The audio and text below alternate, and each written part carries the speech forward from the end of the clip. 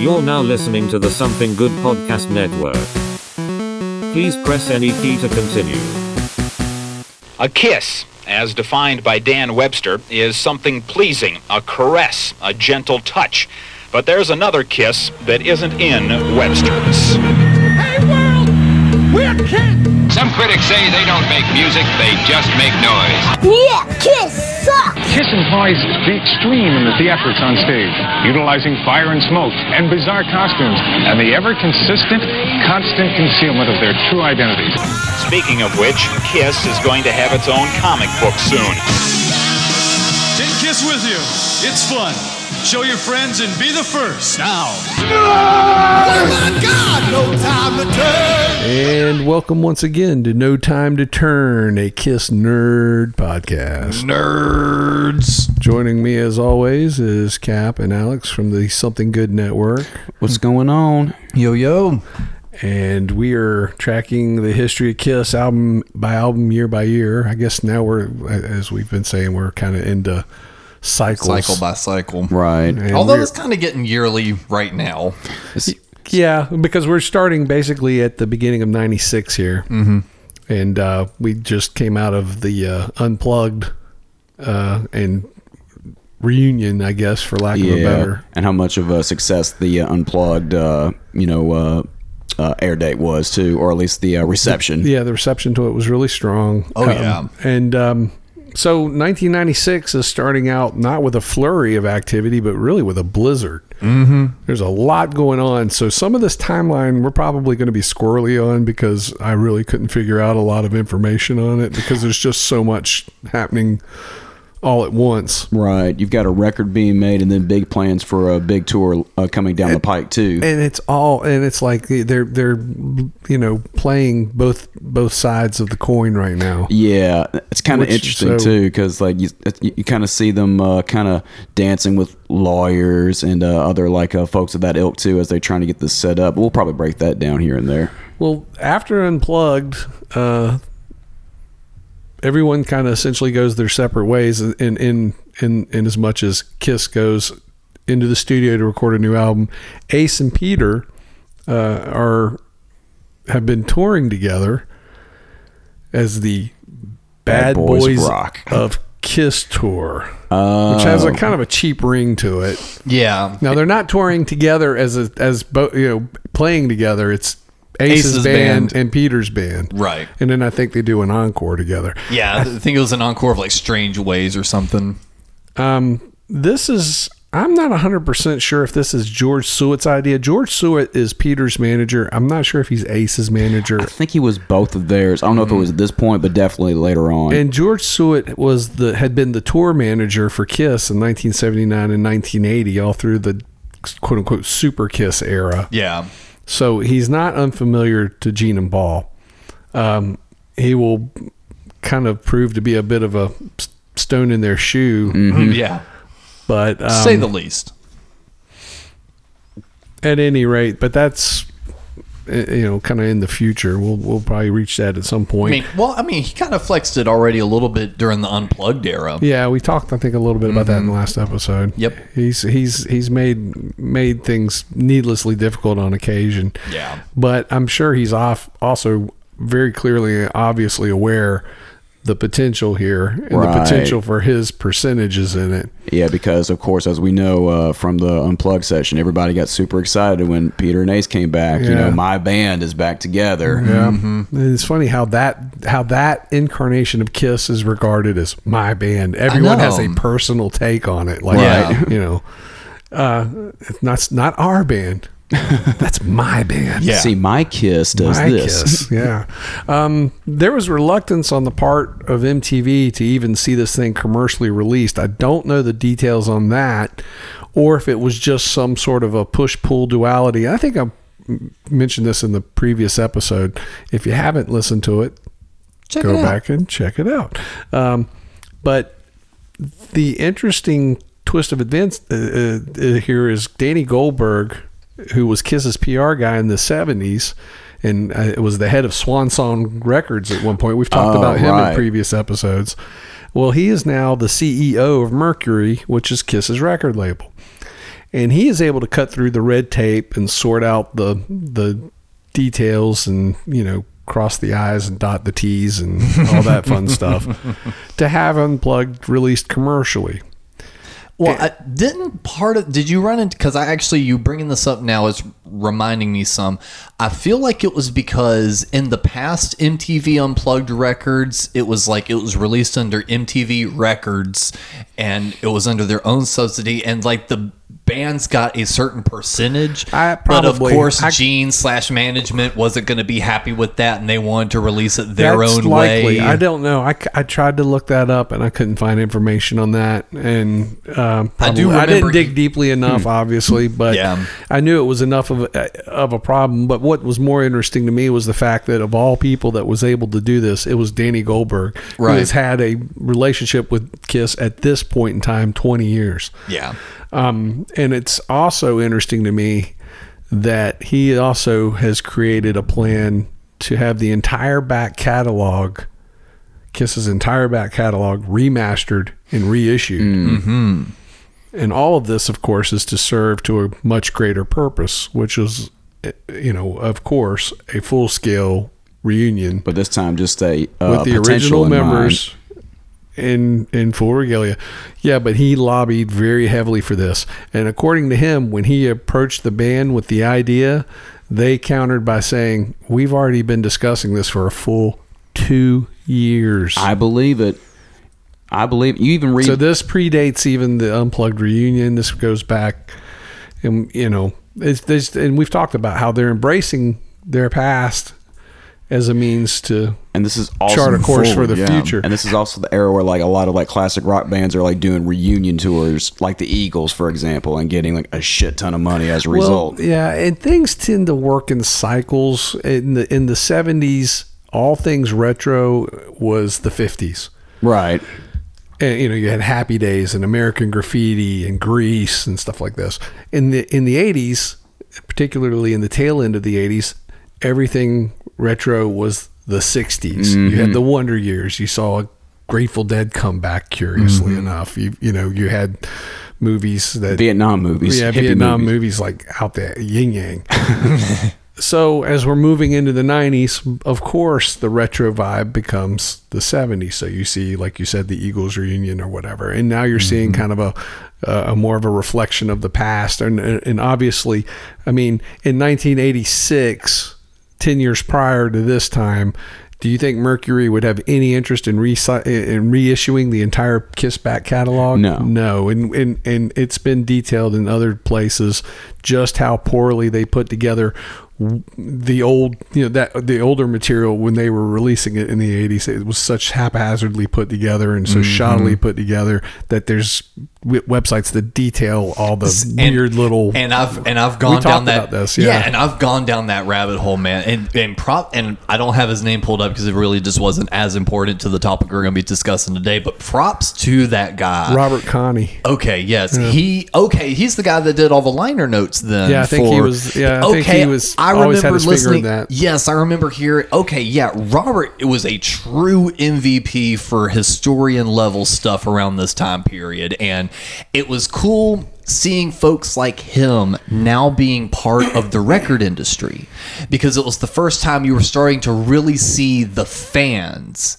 now being in charge. Yeah, get a piece of the action, I guess. I don't think he ever really got a good piece of the action as far as financially, but no, but I will say from a personal level, since we're talking about the Kiss remasters just a little bit, on a personal level, that's where I got a lot of my original history, because Mom was buying those remasters a lot, and every time she bought the CD, she would hand me the jewel case. She's like, while we're listening to it, you need to read it. Oh, yeah. And I would read the inside, because it was the clear jewel case that had the notes in it. These have still yet to come. This is just the but germ I'm just saying, of the ideas happening in this time. Yeah, but props to him. He's good at it. Yeah, and well, props to Danny Goldberg for having the vision to do it. Yeah. And the power.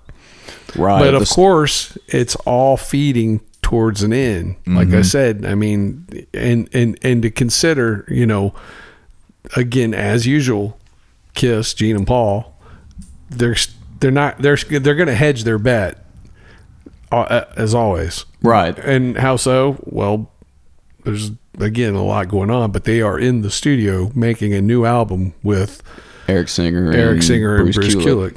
At this point, the band is again basically self-managed. Larry Mazer had quit over the stupid idea of a self-tribute album. Right. Now, do you think that was a good call for him to kind of quit over that? Given the ultimate what happened? No, probably not. But it was probably good for him in that moment. I mean, it was the right decision at the right time for him, probably, because he probably saw this as like, you know what? I'm supposed to be a creative involvement here, and you're just steamrolling over my ideas. You're not even taking them into account. You're going to go do your own thing no matter what I say. Wouldn't you quit too? It's like, am I a partner here? What are you paying me to do here? I mean, it would have been easy for him just to collect the money, but you know, he was a creative too. Maybe he just didn't see the money right away. I might be calling this wrong, but I'm just saying from an outside perspective, I can see totally why he would quit. And he wasn't wrong. You know, the idea of curating your own tribute album is the corniest, most, bottom dollar though. The bottom dollar was nothing because shit didn't sell. Now you were talking about, I think it was like you or Williams were talking about this or something like how Garth Brooks' involvement with Kiss should have put them over, and it didn't. Yeah. My friend Jeff Williams made a comment on one of the Facebook posts about this, and we are a presence on Facebook somewhere if you wish to go find it. The Something Good Network. Yeah. Right. Yes. Well, there you go. We'll share your thoughts and comment on them. You can always find the links in the episode description. The involvement of Garth Brooks, and I realized I think I had made my point poorly in that episode. That yes, Garth Brooks was a major star, right? And that was the point I guess I failed to make, was how and of course they wanted to play a track with him as to tie their name to the biggest star in show business at that point, right? And of course it did nothing. Right. They didn't even release it as a single, which is mind blowing to me. I know it. Yeah, considering he was such a red hot star. Such a star, you would think if they played their cards right, that maybe they would have gotten, maybe if not a big hit, at least something. Yeah. Well, anyway, but then again, if Larry Mazer wasn't involved, he wasn't there to pull the string to make that happen. He probably would have seen the potential in that. Who knows? That's just speculative. Right. I still don't know where, if anywhere, Dr. Jesse Hilson is in the picture. I don't know if he's long gone at this point or not. Yeah, you don't hear anything about him. No, he was kind of there for a minute and then just kind of swept away. Well, he didn't sweep away. He ran away. Yeah. Apparently with a pocket full of cash.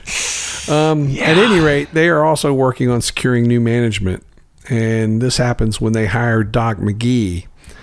And Doc McGee had managed all the mega platinum 80s bands like Motley Crue, Bon Jovi, Skid Row, and I guess Scorpions, other hard rock acts that had been far more successful than Kiss during the 80s. So Doc was already on board while they were recording Carnival of Souls. I don't know. They were hiring him in this process. That's what I'm saying. All of this sort of blurs together, so I don't know exact dates, because we know he's totally on board in his whole idea to do this. Because I was going to say Carnival of Souls was recorded from November 95 to February 96. Yeah, right. So this is the time frame we're talking about here. Yeah. But the only reason to take on Kiss, there's only one reason. Yeah, if you're going to be the manager of the Kiss that reunites. Exactly. So and this from is every all story in play. Yeah. And allegedly Peter is already contacted in December and initially turns it down. So they have to kind of work on him a little bit with that. George Suet says, you ought to do this. George Suet's on board. He's the guy that's like, what are you, fucking crazy? And so Peter has to be kind of coerced for a minute. Because Peter's finally at a place where he's like, a little bit more comfortable. I think he's more at peace with life and knows that this is going to be a lot.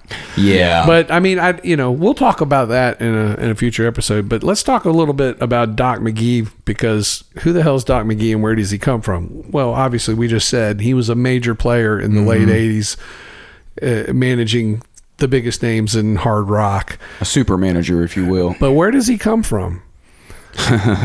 Doc McGee was a small-time band manager whose best-known client by the early, maybe tail end 70s or very early 80s was Pat Travers. Boom, boom, out goes the lights.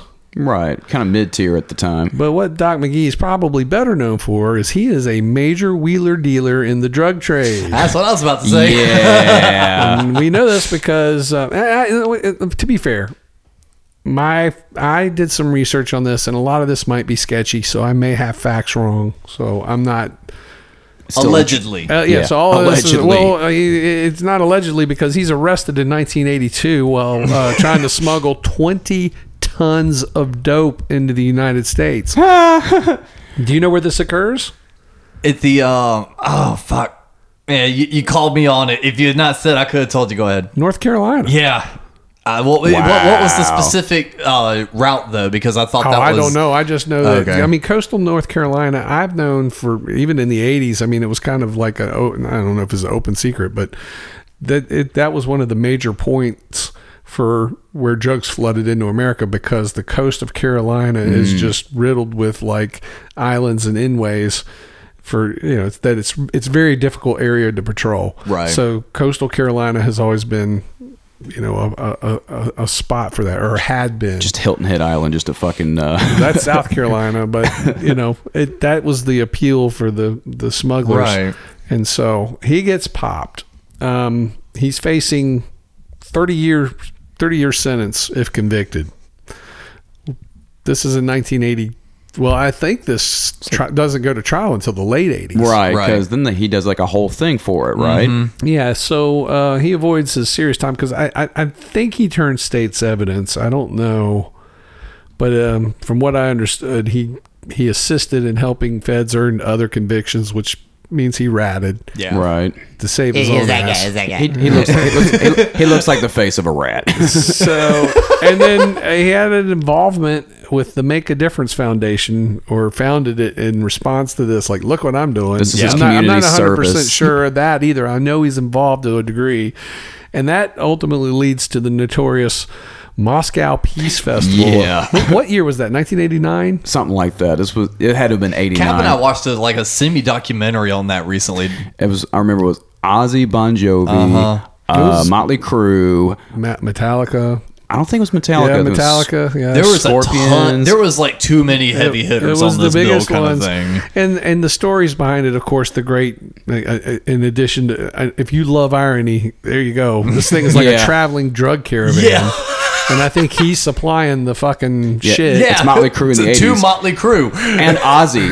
What the fuck you think they're doing on the plane? The point being, sorry, it's just irony, a fun side too. Well, that's what I'm saying. The irony of a former drug dealer becoming the manager of KISS cannot be more or overstated. I don't know if you see interviews from Doc McGee from like this time period on, it's like super like professional, just deadpan. Absolutely. Of course, he's good at putting on that face. But of course, and he never has ever addressed this. He refuses to talk about it. He's been a little candid about it on the cruise. Oh, has he? A little bit, because he's planning on writing a book soon. And he mentioned how that much kind of stuff. honesty is going to be in that, though. Right. It'd be interesting to see at least his take. I mean, it just seems to me pretty curious. But the irony, of course, is Gene and Paul is like, Ace and Peter were just totally fucked up all through the 70s. They were completely unreliable. Exactly. And I'm like, yeah, Doc McGee was probably their goddamn drug dealer. But they're also really chomping at the bit to have Ace and Peter back. I know, but I'm just saying, as far as Doc McGee, it's the idea of managing the ship. It's the idea of a guy that was a drug dealer. Mm-hmm. What if I think the two guys on that never scale. On that scale, I mean, it's beyond like this really. This dude wasn't selling some. If there's weed anything to the more neighborhood bizarre kids. to me, I'm speaking personally. If anything's more bizarre to me than having your psychiatrist be your fucking manager, oh no, we can't have him. But how about that drug dealer over there? Look at the drug dealer. He knows how to manage money. I was gonna say, here's what's it come down to, man. With Gene and Paul is the cash, and I'm not saying that negatively. But what does it come down to with the two of them? Of course, Gene even talks about this in his book. But so they look at what has he done for these bands? He's made them a ton of money. I agree. But And Doc kind of takes a role in the reunion process as a manager, where he's not, digging, making more than Gene and Paul either. I don't think this is purely speculation. Yeah. And this is, and I'm not saying this happened, but I could imagine that this happened. How would Doc McGee get to pick up these groups back in the day? Hey, not only can I be your manager, but guess what? I'm going to help you. I can help you under the radar, score some shit if you need it. Yep. All inclusive management. And I'm sure taking a percentage for his quote unquote services on top of that under the table. It just seems like this guy just is sketchy as fuck to me. Oh yeah. I've always got that vibe from every interview I've ever seen from him. He just seems so disingenuous, dishonest, and so shady that I'm like, how could he ingratiate himself to two guys as supposedly, allegedly, as business savvy as Gene and Paul are? Because this just proves that they aren't that business savvy. I think they have a certain acumen that they've been able to assume over the years, having done this, but they're still allowing themselves to be open to shady characters that'll come in promising them the sky, sun, stars, and moon, and they take this guy. He's a fucking drug dealer. I think every band manager, drug dealer. Every band manager from like that time period from the 70s, 80s was like sketchy as hell. Like your Irving Azoffs in the world. Well, yeah, all that kind of shit. And in all fairness, and that's not an unusual practice, by the way. I'm currently reading a book by a guy named David Liebert. David Liebert was Alice Cooper's tour manager, most famously in the early 70s. Went on to do a lot of work with P-Funk, George Clinton. He's just written a book called The Rock and Roll Warrior. Mm-hmm. It's been a really great read. It's worth seeking out, but it's kind of the same thing. You know what he ended up doing? Dealing drugs. He's pretty open about it, and like we said, that kind of we add this additional service, and he's open about that. I'm sure there's probably some other managers that may have done that. I don't know. Yeah, but I'm just saying this guy started right. Whereas David Liebert started as a road manager and had been a pop star in the 60s, became a road manager, and then slid into the drug thing.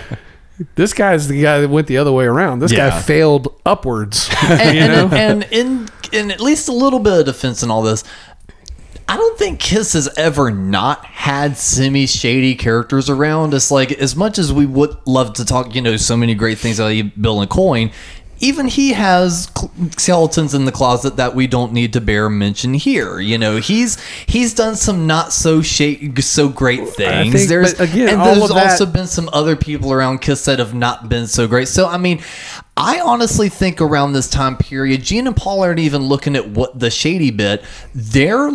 I think they were perfectly swindled by someone that was already learning emotional EQ at an early time. At that point, essentially what you do is you're able to read the people that you're pitching to and be able to pitch to their level. He understands Gene and Paul are big thinkers. They want someone that thinks outside the box. He studied who they were and became the type of salesman that he knew was going to hook them, because what was he saying? We're going to have you play in the wonders of the world. He was over pitching to show them I'm willing to do anything. And then with Doc's personality type, he's willing to do anything for cash. I get that. So he is the fetching boy. Right. And that feeds into Gene and Paul's ego. Oh, not only do we have a big thinker, but we have a fetching boy at the same time? I feel like he just perfectly knew how to deal with their personality types to get himself in. Because I'm sure John Bon Jovi and the guys in Motley Crue aren't that too dissimilar from a big How different is a Nick Six from a Gene Simmons? I totally agree with all of what you just said, but and of course everywhere you go, someone's got a big butt. Let's talk about my big butt. My butt on that is, at this point, if they had any kind of savvy whatsoever, though, it would seem to me they would step back and go, well, something to consider here. Yeah, he did manage, or is manager of Motley Crue, but what's going on with Motley Crue in 1996? Nothing. He was the manager is the manager for Bon Jovi. What's Bon Jovi doing in 1996? Scorpions. 80s bands. These 80s bands. It's like, if a manager's worth his weight or his salt or whatever you want to say, wouldn't he be shepherding them through these hard, difficult times? And the same can be said for Larry Mazer. I mean, Larry Mazer was doing Cinderella. I mean, at some point, I was talking about this with a friend yesterday, and I had missed this. Larry Mazer apparently had gotten to a point where they had threw a $2 million tour kickoff party with an equally multi-million-dollar stage show, and we're like, here we go. They played one show. And the rest of the tour was canceled, and they threw the stage literally in the trash. So what can be said about Larry Mazer? So don't think I'm just singling out Doc McGee, but I would be stopping and thinking, okay, these guys represent a time and place, but if they're looking to the future, it would seem to me that especially in light of what we're going to talk about here in a minute, the type of album that they're getting ready to, or that they are recording. Yeah. That they would be looking at the managers of these younger bands that are pushing towards, a future direction, and not so much of where have you been and what have you done. It's like, what are you doing and what are you going to do? But that's just me thinking, again, it's all speculative. What you said makes total sense. And I have one tiny but to work with what you said, even kind of expand on it. So that would make sense. But what did Gene and Paul say a little bit earlier? We've been thinking about this reunion for the last 2 years. Yeah, and they wanted, and they know how cutthroat the music industry is. Right. Maybe they're looking at it as, well, Doc sent them upward, and because we know how the music industry works and we know what even happened with us, they're on their decline. Maybe we're his next project. Yeah. Maybe we're going to get relaunched with him. And that's all in regard with what you just said. Yeah. So I think that's the truth. Way. And I think what you just said, the way you described it, the big thinking and all that, is exactly what sold them. You're absolutely right. And maybe we can just ride this out for a little bit and get a new manager. That's true. They might have been thinking, well, we'll just see how this goes, because they don't have 100% faith in a reunion either. No. But they are still working towards it. And of course they know how to hype something like that, but that's all going to be in the very near future. But before we get to that, we got business on the table here. Yeah. And it also goes to show unpleasant business, but business all the same. But also goes to show that they don't 100% believe in the reunion yet. Well, that's what I'm saying. Yeah. So they're in the studio. This is all through the fall and winter of 95 and 96. Yes. And actually pretty well documented on a bonus feature on one of the Kissology DVDs. That's actually something I would love to see get released. So there's like that 3 and 4 hours worth of MTV Unplugged rehearsal footage that's been out there for years. I'd love to see more of the recording of this record stuff. Because regardless, and I feel like y'all can agree with me on this, regardless of what the material is, there's not a lot of footage of Kiss in the studio. Yeah, of any sort. No. It would be very interesting, even for this lackluster record, to see Paul go through a full vocal take and how he responds to different things and the retakes, and seeing Gene work through different bass parts. Even if we don't care about the material, seeing them work. The process. That would be so interesting. But we do get little glimpses of it in the Kissology. So that actually kind of helps give the album a touch bit more of life. Well, there's none to be found here. But I think, I think one reason why they don't like that stuff, or any act doesn't like that stuff, is it kind of it removes a little bit of the mystique behind it. Showing them how the sausage is made. The idea is that you think that they go in and deliver that take all in one full take. It's like of anything. As fans, we love it, but I can see how the layman might. Yeah, you don't really want to. Yeah, it's like, how did you just say? You don't see how the sausage is made. Yeah. It's like But then all three of us. Cool. But then all three of us that have had studio time and know how the sausage is made is like, okay, I want to see them make the sausage. Yeah. What's the process? This album they are recording apparently is Gene's grand idea. Yes. And the idea being that they should start from scratch as if they were a brand new band without any baggage or reputation to live up to. This just seems incredibly stupid to me. And, Gene is known for his great concept record ideas. This just seems double stupid to me because it's like, okay, y'all have just spent the last really almost now 5 years embracing, the idea of classic Kiss. You would think that to that end, you would work towards kind of recapturing and recreating that sound because that's what people are responding to. But no. And also, that's very contradictory to everything else they're doing. For him to say, let's go at this like we're a new band without any baggage, after they just finished MTV Unplugged with the reunion. Right, that's what I mean. Yeah. That's exactly what I'm saying. It's like... It's like very contradictory. I could see them going, okay, guys, we're going to have to make an album that sounds like classic Kiss. Almost like saying, and I'm sure they would say it. I don't have any doubt in my mind. They'd be like, Bruce, you're going to have to play a more economical style. Right. You're going to basically have to play Ace Frehley licks. Yeah, verbatim. And this would be like, Eric, we want to capture that we need vibe. To get rid of your double kick. A very basic hard rock, with a lot of anthemic rock and roll all night, party every day. A little bit of R&B influence, the classic Kiss, quote unquote formula from back in the day, the stuff that everyone seems to love so much. But no, instead, now they want to be a grunge band.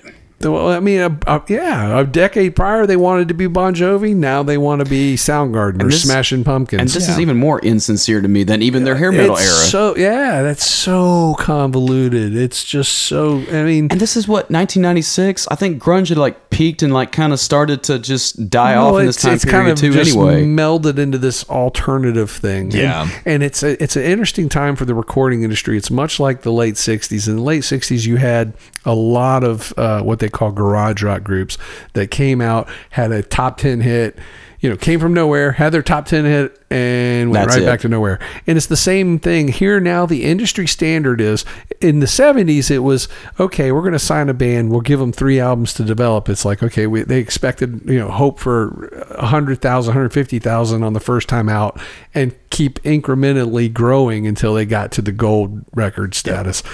Well, that gold record status became the start point in the 80s. Yeah. And we want you to get to that million seller. Well, then by the mid 80s, late 80s, we've talked about this. Bands were coming out of the gate with 12 million fucking sales, not Kiss.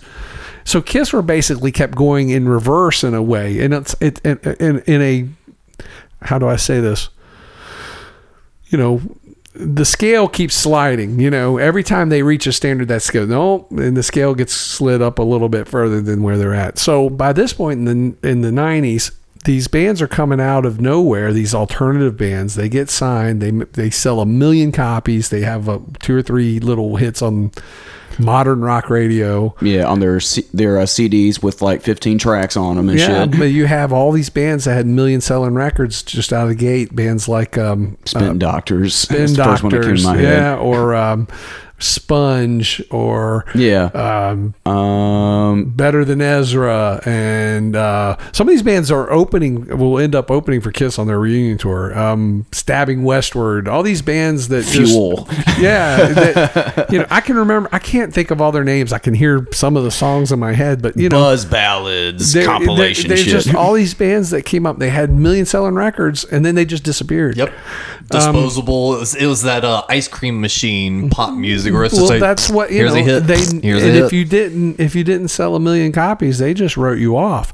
We have a friend that was in a band that they waited to get a multi-album deal, and that benefited them because their record didn't sell. They got signed to A&M. Their record didn't sell, and now the record company, since they had the way the deal was structured, the record company ended up owing them money for undelivered material because they dropped them and they're like, here, take this money and go away. Yeah. And those guys were set up pretty good to go pursue other interests in life and still were successful. Yeah. That was not the norm. The band Soundgarden had signed to, I think, A&M and failed to recoup their advance because people don't understand it. An advance is an advance. You have to pay that money back. It's a loan.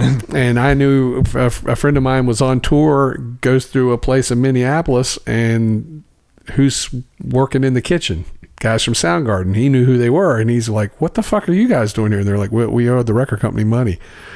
Yeah, and they're working menial labor jobs just to pay it back. They obviously turned it around because they hopped on that bandwagon that sold 1 million records, but where they finally did it. But once it was for done, a minute, it was over. Yeah. So that was not uncommon, and I'm sure that had to have been a tightrope that Kiss had to know they were going to be walking on, with the industry being what it is. But to that end, they're going to make this record. Do you think Gene would be that knowledgeable to think that far ahead, or is he just looking at what's happening right here, right now? They have to be aware that they have to be aware that 20 at years any of experience point, at this point, they could get dropped. Oh, I'm Just talking like about musically, that it being so dated. I don't. That's what I'm saying. I don't understand why they wouldn't make. It seems to me the safer alternative here, no pun intended, is to do a classic Kiss record, very much a 70s styled Kiss record. Maybe it's because Revenge was so well received, at least in the fan base. Like, it didn't sell a lot. But it didn't sell. They're not interested in the fan base at all. Well, but they just got off the convention tour where they They're spoke still with not a lot interested of fans. That's fine, but if that were true, then they would definitely make this 70s style record. They're not interested in what the fans think. They're interested in a mainstream Why do you not acceptance. think they're interested in the fans think? Because if they're they about got to... that.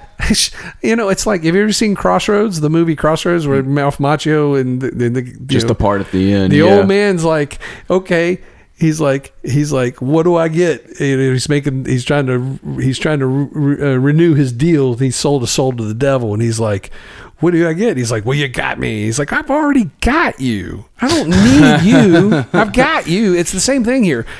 Kiss already has their fans. They already know that there's a base that exists. To this day, you could put a turd in a plastic bag with a Kiss logo on it, and those motherfuckers will buy it. They sell air guitar strings. Yeah. For $8. So there you go. They don't give a fuck about the fans because the fans are there. They don't care. It's just like when you go on the Kiss cruise, they give a fuck about fans. You go to the Kiss cruise, what are you going to see? Classic Kiss songs that they may have never even played before. Yeah. But when they go out on tour, you're not going to hear any of that shit. No, because they don't give a fuck about who's the. They don't. They just don't. He's getting all riled up. I agree with him. Kiss does not care about their fans at all. We can Kiss getting any good guy. No, I'm good with him guest 100%. on this show. We were worried about this episode being any good, but I'm not saying it in a bad way. I'm just saying it as a point of actual fact. I'm not saying they don't give a fuck about their fans, but what I'm saying is they know that's there. That's not the bottom line. They take it for granted. That's not their bottom line. That's it kind of is it's their foundation, and they know that they're cool there. They don't have to worry about that. Right. The fans are going to buy this shit, and to a point, we'll discuss that here at the end of this process here. Yeah. But so they're going to make a grunge record. They hire Toby Wright, who was the producer of Alice in Chains. Yeah. And the plan is to make a dark, heavy, modern rock record. That's the which means grunge. Yeah. Or Alice in Chains, Or very specifically with these guitar sounds. Yeah, it's very much. I mean, and when I say grunge, I mean the MTV version. We've talked about the divergence of punk rock and this. Kiss wants to make their grunge record, and they want to cash in, and they want to cash in big. And so the irony and the hypocrisy is so rich that you can kind of gag on this. Yeah. That's kind of how I felt about this whole record too. I mean, I think it kind of, we can probably, when we go into these tracks specifically and point out little things that we might like about it, I think the Gene songs kind of work in this lens, but with Paul, it just feels even more like a reach. Well, my favorite, I think, as much as I know this record very well, the reason I really dug into it in an early age is because of such the anomaly that we'll get into at the tail end of this. That's what made me so curious about it and really dig in and listen a lot when I was younger. But that doesn't necessarily mean I enjoy the record. And I think Paul's quote on this really sums it up best. He goes, Kiss writing a doom and gloom record? What do we have to write about that's being doom and gloom? What, that our butler showed up late? Well, I don't know, because we talked about how they've kind of struggled through the last, 15 years at this point. But it's also interesting how Paul kind of admits, kind of backhandedly, because it's just a bad record anyway, but admits that he had a hard time writing this record, that he doesn't like his own contributions to the record, but just put it in anyway. So it's kind of a flip. Gene really liked his material for once, and Paul was kind of phoning it in. Yeah, I think it fits Gene. If Gene did this as a solo record, it might be a little bit more forgivable. But this is produced... you're right. Yeah, well, you know who this really feels like it's a record of more than anybody? Bruce, yeah. Well, because Bruce plays a lot of bass and guitar on this record. He wrote a lot of this too. Yeah, and that's not a jab at Bruce, because, we'll get to that to the summary. Yeah. But this is recorded at a place called Music Grinder Studios in Hollywood, which I've never ever heard of before, and it seems an abnormally long time even for Kiss standards. They spend 4 months making this thing? November to February. Well, you have to imagine 3 months maybe if you cut out Christmas and New Year era. But it's still kind of a... Although there is footage of them in the studio with Bruce with a Santa hat on, so they were recording close to Christmas at least. And again, they're also negotiating a complete whole other thing. So they are literally especially playing. If Peter got contacted in December, they're literally in the middle of it. They're like, all right, see you later, Bruce. All right, get Peter on the phone. Yeah.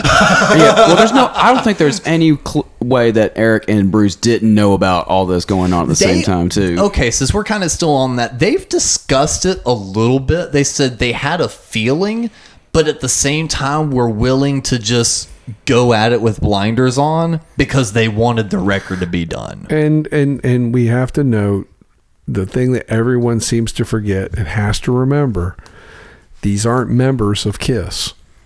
They're just employees. Yeah. As much as you want to romanticize the idea of Kiss as a band, we're all in it together. No, they're employees. At the end of the day, Kiss, there's only 2 members in Kiss as a legal entity, as since a band. The 80s. Since 1982, since the time Ace Frehley left, Kiss is Gene Simmons and Paul Stanley. Kiss is not a band. They are a duo. That is true to this day. Mm-hmm. And I know people hate that. They don't want to accept that.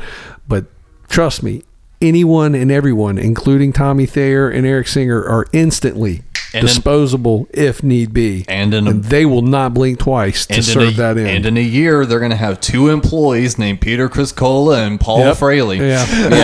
And they're going to have a really hard time with that concept. But anyway, these 2 employees were starting to actually feel comfortable in their spots. And why wouldn't they? Because, you're given a lot of creative leeway. But we've talked about this in the past. That was Vinnie Vincent's hang up. He was given a ton of creative leeway, and rightly so. And yet they would not allow him to become a full-fledged member of the band. And so he wouldn't sign his contract. And again, for all the personality differences or whatever, who can blame him? If it's what you want, and he was willing to walk away. Yeah. And he did. And and Bruce kind of talked about it. He goes, he kind of felt on the outside until Revenge. Revenge is when it felt like he said he finally gelled with the band and felt like a member, and that this was going to be the record where he finally stepped out some. Well, and I think part of that was because they really didn't know what the fuck to do, and they needed someone else to outside write. And this was somebody that they probably could also retain at a lower rate than another outside writer like a Desmond Child or whoever. I'm sure there's a financial benefit in that somewhere. Because if you go through the songwriting credits of this album, it's a bunch of names I could only find on Discogs and stuff like that. Well, yeah, let's go ahead and at least into track 1. So first song is called Hate, which pretty strong title for a opening track. It's a Gene song too. So straight out of the chute, we've got drop D tuning and clip metalized riffing, and this really sounds like it could be an outtake from Revenge. Yeah. So this is not quite as anomalous as the rest of this record's going to sound. Honestly, it's very metal sounding though. Yeah. I was going to say, spoiler, this Hate and one other, to me, it feels like if they had made it an EP and like had those be like the two mains and maybe filled it in with one or two others, this would be a lot more forgivable because the riff in this is kind of cool. It's just not a Kiss riff. Well, that's the way this whole record works, I think. Well, that's the way Kiss has worked for the last 15 years. It's again, and then you go, well, how could it not be Kiss if they've been doing it for this long? Well, every era is a little. There's always a shift. Yeah, and there's some metal stuff I like, and it's like when I listen to this, I go, it's a cool riff. Like if a different band played it. It's a decent opening track, but it feels like to me this would work really well for another band. Yeah, I feel like this whole record could in a lot of ways. And I feel like almost every song's going to suffer from a very forgettable chorus. Because you don't remember the chorus at all in this. You remember the verse because of the interesting little drum pattern. Which we've talked about seems to be their MO in songwriting. And it's no different here. It's like I can't really remember the solo to this. I just remember the overall vibe it had. And it was just interesting and cool. Yeah, I feel like I'm going to have a similar response to like a good majority of the tracks on this album. I have my favorites by both Gene and Paul on it, but for the most part, one thing this album suffers from is there's not a lot of diversity of guitar tones or keys and stuff like that. So as a result, they kind of meld together. Yeah. But Hate overall is like, a decent, Gene song for an attempt to sound like a grunge song, but that's it, really. Next track is called Rain.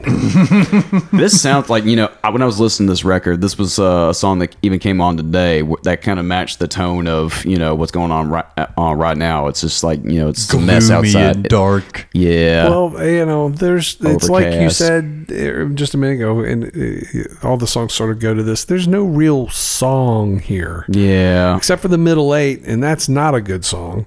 Yeah. So it's a collection of riffs that seemingly just have been stapled together out of like scraps to me. It feels like, okay, I have this.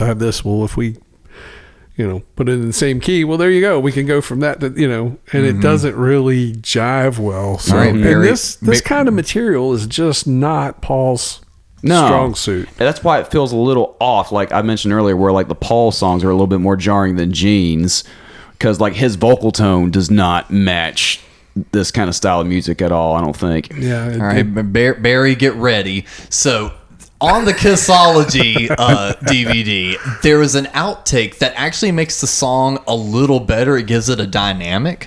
During the chorus, Paul just lets it belt, just like, I think it's gonna rain. Yeah, I think it's gonna rain.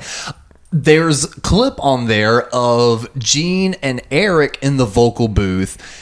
In between Paul's, he goes, I think it's gonna rain. I think it's gonna rain. Oh, they did. They were, rain. Like that. They were doing kind of like call and response background things, and it added a bit more dynamic to it.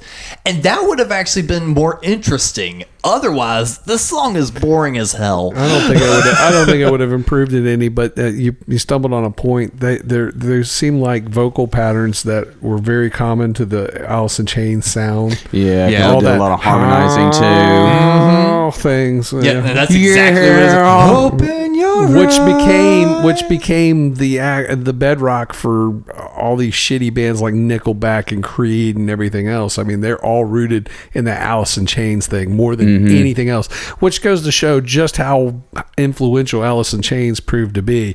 Love them or hate them, it's irrelevant. That's just their...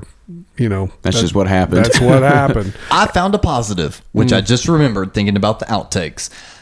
This is my second favorite era of Paul vocal, because by this point he had a shift. He's not doing his 80s vocal anymore, if you notice, even on his high notes.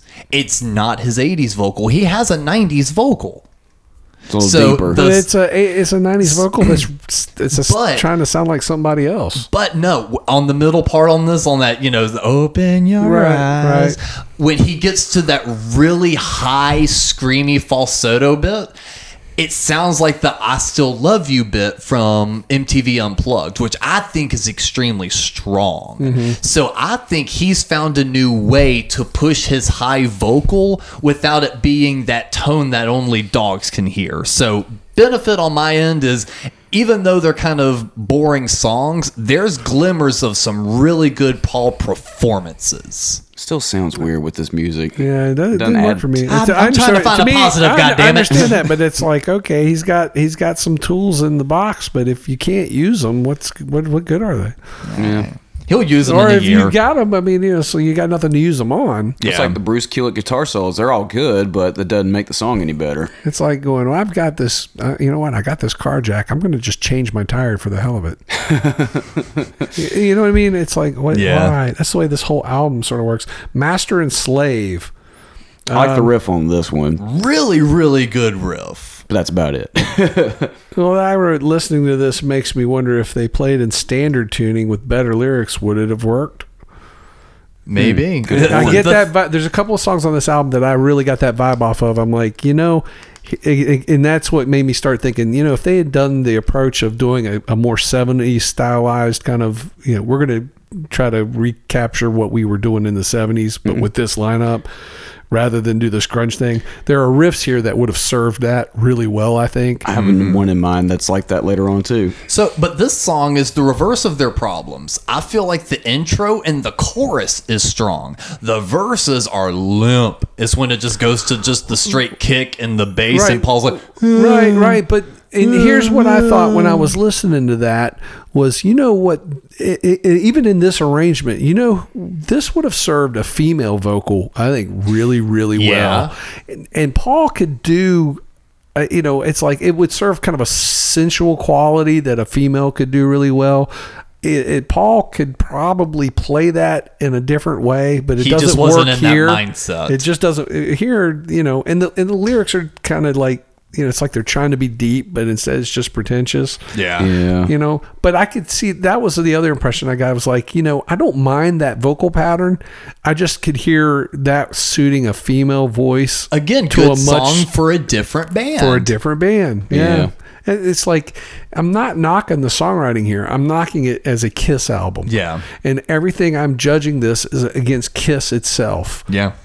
If this would have been, and I was going to get to this in the summary, but this could have been a really successful album for another band. Yeah. It wouldn't necessarily be an album that I like, but I can appreciate the quality of what they were trying to do. It wouldn't be among so many of the stinkers. It'd be like, well, in this era, at least there was this that was a little bit more listenable. And this just is so anomalous for Kiss. Yeah. Even to what they've been doing. Childhood End is the next song. See, this is the one I felt like adds to the point that you were talking about. If they did this with a direct hard rock approach, I think would have been a better song. This is actually my favorite on the record. It's my favorite Gene song for sure. I think it's a strong Gene vocal. I like what they did during the verse where all of a sudden it's the clean guitar. Is this the part where, is this the one that goes, tell me, okay. Yeah. No. Is it? It's the one that sounds kind of like I'm Tell 18. me. No. That's Master and Slave. Childhood's End. Oh, see, it shows you how these just blur in my head. No, the dun dun dun dun dun dun dun. That's Master and Slave. Okay, I didn't. See, this one has the Childhood's End is the slower one with Gene. Boom, boom, boom, boom, boom, boom, boom. But then it's not I'm 18 yeah, anymore. Okay. Boom, boom. That's my favorite on the record. It feels like classic Gene writing with a grunge lens. We're giving Barry Hannibal so much material. I know, but I had to refresh your mind. But no, I like the verses on this. It was really cool. It's a good Gene voice, even just the "so what, never mattered to you." I have written that it's just a bad song. Really? Start to finish, weak melody that goes nowhere and does nothing memorable, and more importantly, and this is the impression, because I had, when I started preparing my notes for this was like a month or so ago, and I had to re-listen to it again, which I did today. The things he does for you listeners. And so I've listened to this album twice now. Me too. You're forever a changed man. But that song to me, most out of everything on this record, and I wrote this today, it sounds dated. It sounds very much of its time, which is the 90s. And I think that's always bad when you make music of the time. Mm-hmm. Yeah. That applies to a lot of arts. It'll always be stuck in that time. But I don't know, something about this one, like, again, it's my favorite on the record. It feels like more time was spent with this. Like, songwriting wise, it felt more earnest. It felt like maybe this was like one of the first ones written for the era kind of thing. Like, it just kind of felt like it flowed when the rest of them felt forced. like some of these songs feel really forced. Yeah, this one felt like it just kind of flowed, and like Gene was just kind of strumming and just turned, because is what he fucking does, and just turned his boombox on. Yeah, and I don't know went. because I can't remember it off the top of my head at this point. But it didn't. After 2 listens, neither one of them did any good for me. The next song is called "I Will Be There," which I think must be Paul writing a song because about his kid. It's about his son. This is my favorite Paul's track on the album, just because of how it's not a super heavy one. It's an acoustic. It's an acoustic one. And this one's genuine too. It immediately doesn't scream the era. It just sounds like an acoustic Paul song. Yeah. I realized after the second listen that I came away with a different impression than I did from the first one. Same here. But both of them still, the song sort of meanders for me. I mean, they all kind of do, but if I had to pick a Paul song that I really like, at least this one feels more genuine because it is about a serious subject that he's, it's his son that he's going to take very seriously. I get that, and I can appreciate that. So the lyric of that doesn't really bother me, but it still seems a little kind of odd, just from a Kiss vibe. My initial impression was he was kind of wallowing in an acoustic Zeppelin worship, because at first it kind of brought into mind something like the Battle of Evermore, not lyrically but musically. Or the Rain song, especially when you see the studio footage. But even, but today, on my second listen, I didn't really get that vibe as much. So I kind of was like, I don't know what gave me that impression, but other than what I just said. So I don't know if that was really kind of a vibe he was going for here or not, or if that just sort of just seeped through, because I know that's an influence. But I think another strong Paul vocal, especially on after the solo, which, by the way, best solo on the record was an acoustic one. This is the one solo I really remember, and it's a Bruce one, and it's really good. But as soon as it comes out of the solo, Paul just starts belting. It was especially with that, "Oh, I will be there," and just start super strong. And it just again goes to show that he's got a different tonality for the 90s, and it's better than his 80s tone. Nothing beats the 70s, but it's better than his 80s. It's an improvement. Next track is called "Jungle," and this was the single that was released. Was it? Yes. In fact, your son Cody Ward actually has a CD single of this. He must have got it from me. Then at one point you had a CD single of this. Yeah, and I remember who gave it to me and when I got it. Yeah. Because I thought it had Master and Slave on it. It may have also, but I remember I had a Jungle CD on single, it. And because it was when I was going through my big time nerd thing, and I was hanging out with Cody one day, and I was like, and they released this really weird grunge record. He goes, "Yeah, I got a CD of it." I was like, "No, you don't." He's like, "Look at this," and showed it to him. I was like, "Oh, where'd you get that? Where did you?" It's like, I don't know. I was just in my Turn CDs. around, we'll look and find that it's worth $500 online or something. And then a whole bunch of 12 and 13-year-olds were smearing it with their Cheeto hands. I just all I remember from this is it's got that, again, it's a dated 90s, that we it's just not good at all. This is actually the one I skipped the most. It's not a good song. And just odd lyrics, and even just the effect that's on the bass. The bass kind of has this watery kind of. It's not a wah, but it's some weird kind of effect. Yeah, almost dreamy, wavy effect, like a little chorus effect. To me, if you were to say what is the most 90s sounding guitar tone and riff, it's the intro riff to this song. That down, down, down, wow, wow, wow. It, to me, is just the most 90s guitar riff ever. So no, I usually, even on my reviews, I actually skipped this one every time. So I didn't spend any time with this song. Pretty dated, but a lot of these fucking songs are. Next track is called "In My Head." God of Thunder Part 3. Well, no, because it's the lyric is about. I'm like, is this what Gene thinks teenagers are thinking and feeling in 1996? The question here is, who's the target audience for this? Folks who listen to Alice in Chains and Nirvana, man. Let me kind of maybe put who's the only target audience in their head. Okay. I'm gonna throw a different idea at you. I think Gene is being earnest on this. I think when Gene mentally gets to a place he feels everything he mentioned. Because think about the artwork he draws. Even still today, he draws a lot of that kind of line sketchy, demon-esque stuff. I think when he gets to a certain place, he can pull these type of lyrics and feel that way. Was it him or was it old Tommy Thayer's singer, Jimmy St. James, who gets a fucking co-write on this? Yeah, who knows? I get it, but it just seems... It's like, also featured on the kids, End. They feel really angsty and alienated now because, it's like the grunge kids will go around going, no one understands me.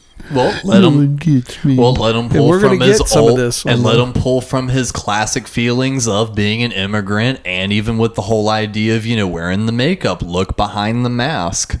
I feel it's kind of autobiographical with a little bit, that's a fair observation. That's a fair observation. I don't know. I think it's solid for a Gene track on this record. This is probably my second favorite. It's very crunchy. Yeah. Crunchy is one of my favorite words. As my kids probably don't listen to this, but it's kind of a joke. The word crunchy comes from the movie Charlotte's Web. Paul Lynde did the voice of Templeton the Rat. I never knew that. He's bringing words for Charlotte to write in the web, and he brings the word crunch. Oh, that's great. It still makes me laugh. And the way he says it. Here's that word for you. Crunchy. I watched that movie so many times as a kid. I never put that together. That was Jesus. Paul Lynde. Anyway, you can cut that out. No, let's go. That's staying. It never goes away, which is true. The stupidity never goes away. No. Just drones. This is a very droning song. Yes. It's so boring. A lot of these songs, when I did the re-listen today, I got about 3 minutes into it and went like, all right, I got it. This was one of them. This is a long record. Yeah, very long. This is an hour and change. Yeah. This might be the longest one. We know Hot in the Shade was an hour. Yeah. We talked about that. I think it was like an hour on the dot. You got anything to add to that? Honestly, I don't. This is one of the other final ones. I really just had nothing to say. This one is also the most forgettable next to Jungle. It just in my drones. book. It's a weird song because it's like got that drone. I don't know. I really have nothing to say about it. Seduction of the Innocent. I got some shit to say about this one. Well, apparently this is, now you talked about Gene's feelings, blah, blah, blah, blah. This is rooted in something Gene wrote as a teenager, apparently. And it definitely channels the Beatles, which we know he loves to do, but I don't think it does it with much success. Usually his Beatles influence yields something, if not good, at least marginally interesting. Something you can like gravitate towards with your ear and everything. But for me personally, I found this to be mucked down with too much bullshit pretension. Especially during the verses. That's my problem with it. I love the chorus to the song. Mm-hmm. I like his vocal melody over what Bruce decided to put behind it. That dun, dun, dun, dun. He kind of like does a little walk down bend thing. Very tasteful. It's not overdone, but it complements Gene's vocal melody. And it just kind of flowed and was really nice. The verses are horrible with just that kind of drony guitar and almost kind of the bongos in the background and shit. I don't suffer through that. I can't stand that. But the chorus is real. I like it, especially with everything else that's on this record. Again, it just feels like the Gene moments really work. And this is one of the few Gene moments that if I could just... Okay, here's a good way to describe it. It's a perfect ringtone. There's a good 30... A ringtone? Yeah, seriously. Wait. I was like, what part? There's a solid 30 seconds. A ringtone's like for your cell phone. There's 30 seconds of a good song in there. How long is a ringtone? 30 seconds. I don't know, but I don't know that that's a very good earmark of quality. But hey, it's not a good song, but hey, you know what? It could be an excellent ringtone. I use that just as a timestamp thing, man. Like there's a ringtone's worth of good song in this, and it's like if he had just expanded on it, it would have been better. I mean, I'm kind of like everybody else at the table. I don't have like a whole lot of thought on this really at all, outside of like the comments we have been like putting to death. But we brought up the point about how there's bongos and stuff. They swing for the fences with ideas on this record too, with orchestras. And in Childhood's End, he had a whole. They kind of revisited the Destroyer thing of having the child choir in there. You see footage of Paul fucking with kids. Yeah. Oh yeah. Whoa. With with the kids. As in teasing, messing with them, messing with them. This isn't messing getting better, with y'all. them. This is you mean he's joking and teasing? Joking. Yes, there we go. Yeah, that's actually a really funny bit because you see all the kids going into like the big room where like the drums are usually This is set getting up. more and more creepy. Just wait for it. Just I listen. know what I Well, let me tell the story for folks who don't have the series. But yeah, all the kids are going in to do their big chorus bit, and they're like messing with the microphones and stuff. And you even see like the music instructor be like, "Quit touching things, quit touching," and they're still just doing it. Paul gets over the talk back and just yells, "Quit touching everything!" And like that, every kid is just like starts shrinking in their seats, like, "Oh shit!" And then meanwhile, Paul's just like, ha, ha, ha. Yeah, he's like chuckling. He's like, hey. Got your ass. before we get out of this, Seduction of the Innocent, that title, It's so awkward. it's copped from a book that was written in the 1950s that was highly critical of comic books and led to the the Comic Code Authority. Yep. The little stamp you see on the corner. But the song has nothing to do with any of that. I think it was very loosely inspired by that, though. Yeah. But He's a lot comics of, guy, I too, just think so. it's a interesting little side note. It's funny how 30 years later it went from comic books to the PMRC. Yeah. Next track is called "I Confess," and I do. I confess, I don't like it. Co-written by Ken Tamplin, who has vocal training videos on YouTube. I did not know that. Yep. I remember him being made fun of on a Tosh.0 episode of all things. Interesting. I think I've written that here on my notes. I said, ironically, has the raw material to be a decent Kiss song, or perhaps more to the point, a decent Gene song. And so that maybe makes it the best song on the album for me. But I didn't get that vibe. I wrote that off first listen. Today, I disagreed with that sentiment. I don't like it, even though I feel it's, I don't know. If it is the best song on the album, that's not saying anything at all. Yeah, it's kind of I feel Does about that like make my sense? takes too. Yeah. Like it just didn't work for me. If it was a Kiss song, it'd probably be a solid Gene song. If they really like, Well, that's tried what to, I just said. It's the best I could go with. I don't know. This one to me just felt lazy. Like out of all the Gene songs, like it felt like he put in an effort for once with some of these songs. This one felt like he just fell back into his. Here's something. I need one more, right? Fuck. It really kind of fell into that. And we talked about the length here. It's like, was it necessary to include? Absolutely not. Is there are there outtakes, other songs they recorded that weren't used? Yeah. That means this was chosen over something else. Yeah, there's like how in bad? fact- How bad is the outtakes? Well, you want to know one of the outtake songs? Within. Interesting. Yes, Within was recorded That and makes written sense. during this That time makes period. sense. Okay, well we'll So that's an outtake. keep that for a future note. In the Mirror. Is this extreme? Didn't we leave them behind on Kiss My Ass? it is kind of like the more. Oh my God, you're right. I didn't get an extreme vibe off of that. That's hilarious. Well, this has some raw material to be a good Kiss song, but the approach and direction is just too fucked up sounding. It's just too modern. Well, I was gonna say it's Too interesting. much of a modern alternative rock style that they're foolishly exploring. It's oddly up tempo, or it's oddly at a higher BPM than the rest of the record. Yeah, If that makes sense. It feels like a faster song than the rest of the whole record. And who's the target audience with something like this? Honestly, I would see a lot, and this isn't a huge slam. It's a little slam, but it's not a big one. In areas like a Gaffney, South Carolina. In Gastonia, North Carolina. You know what I mean, though. You could see them listen to this being like, man, this record's Hey fucking man, did you badass. hear that new Kiss song? A song called it's called In the Mirror. In the Mirror. Jackson, Man. Tennessee. But there's a potential here. There's a riff there that I could see being worked again with the original group to a different strength, and it may have been something. So the potential is just lost here. Yeah. It's like they're just grasping at air, grasping at whatever they can get, and It's working just- ideas because it's like that they don't know what to do or how to do it. Yeah. No, I agree. Just suffers the same thing as all the rest of them. That's why it's just a hard record to kind of dive into. And I say this with love. With the last one, I'll Walk Alone. Not only is that the title, but looking at the credits, it really feels like Bruce just kind of turned to Eric and went, "I want to do something." Okay, last song, "I Walk Alone."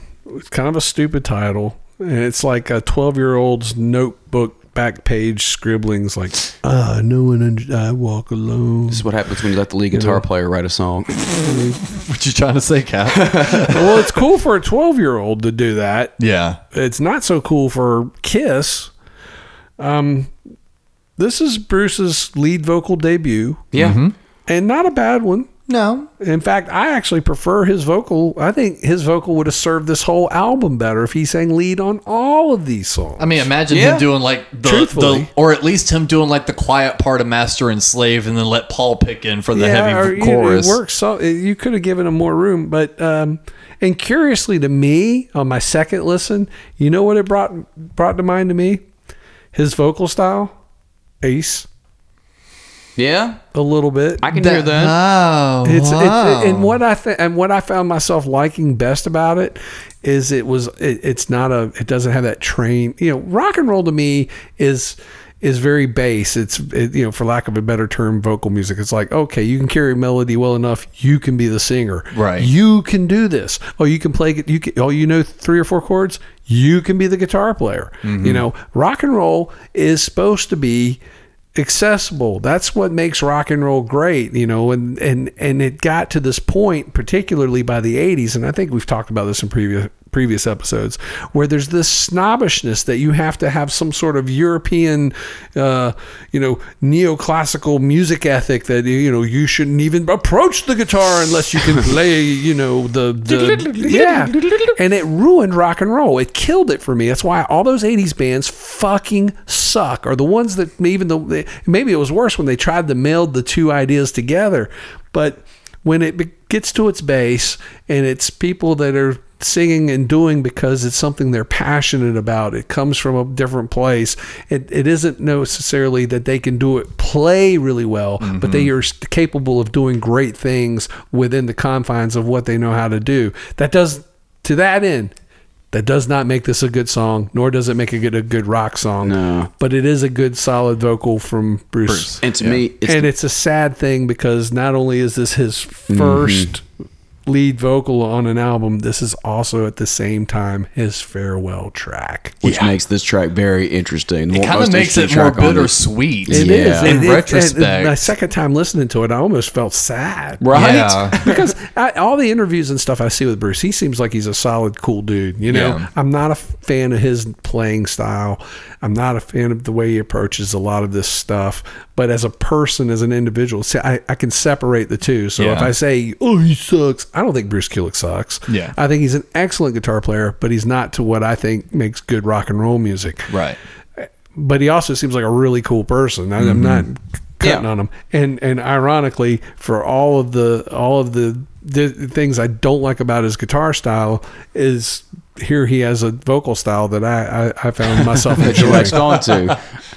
But yeah, it's Bruce's swan song, and here we are now in the Kiss timeline where the Bruce Kulick guitar contributions are done. Yeah. And in a weird, so it's like they finally wrap up the record, and this is usually about the time of the show we dig into, where the tour date and how big or successful it was. But for the very first time, this record doesn't even come out. Well, let's kind of summarize this whole thing, because these songs are long. They're all long songs. None of them are like 2.5 minute type stuff that they would have done in 1975. Yeah. I mean, this is the complete antithesis of A Dress to Kill. They're pretentious, which, okay, you can be pretentious if you can back it up with something, of a certain intelligence. That doesn't necessarily make it good, but at least you can understand it.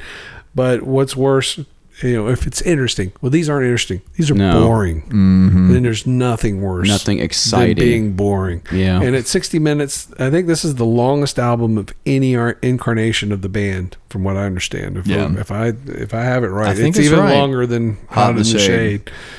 And more boring than Hot in the Shade. Hot in the Shade.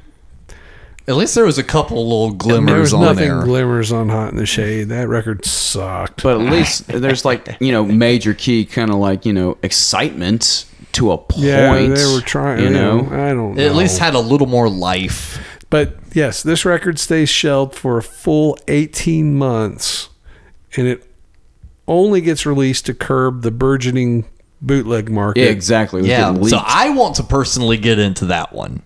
Well, it's bootlegging on the equally burgeoning internet, which is a new, relatively pretty well a new thing for most people. And it's like, and around this time period, I mean, we didn't even talk about it too much on the Unplugged episode, but it's like, even during that time on the internet, you were starting to get rumors and buzz saying, hey, Ace and Peter are going to be at the MTV Unplugged thing. Like, we know this is going to happen. This isn't a rumor. Like, this is going to happen. They're just not talking about it. See, I didn't know that. So that even got out there to the public about a month or two before it actually happened. That also goes to show how limited the influence the internet had. I guess if people had it, they knew. I didn't know about it until I read about it in a magazine. So crazy how the internet's changed from even then. Yeah. So around the same time period, after MTV Unplugged, the rumors started circulating that, there's probably going to be a reunion.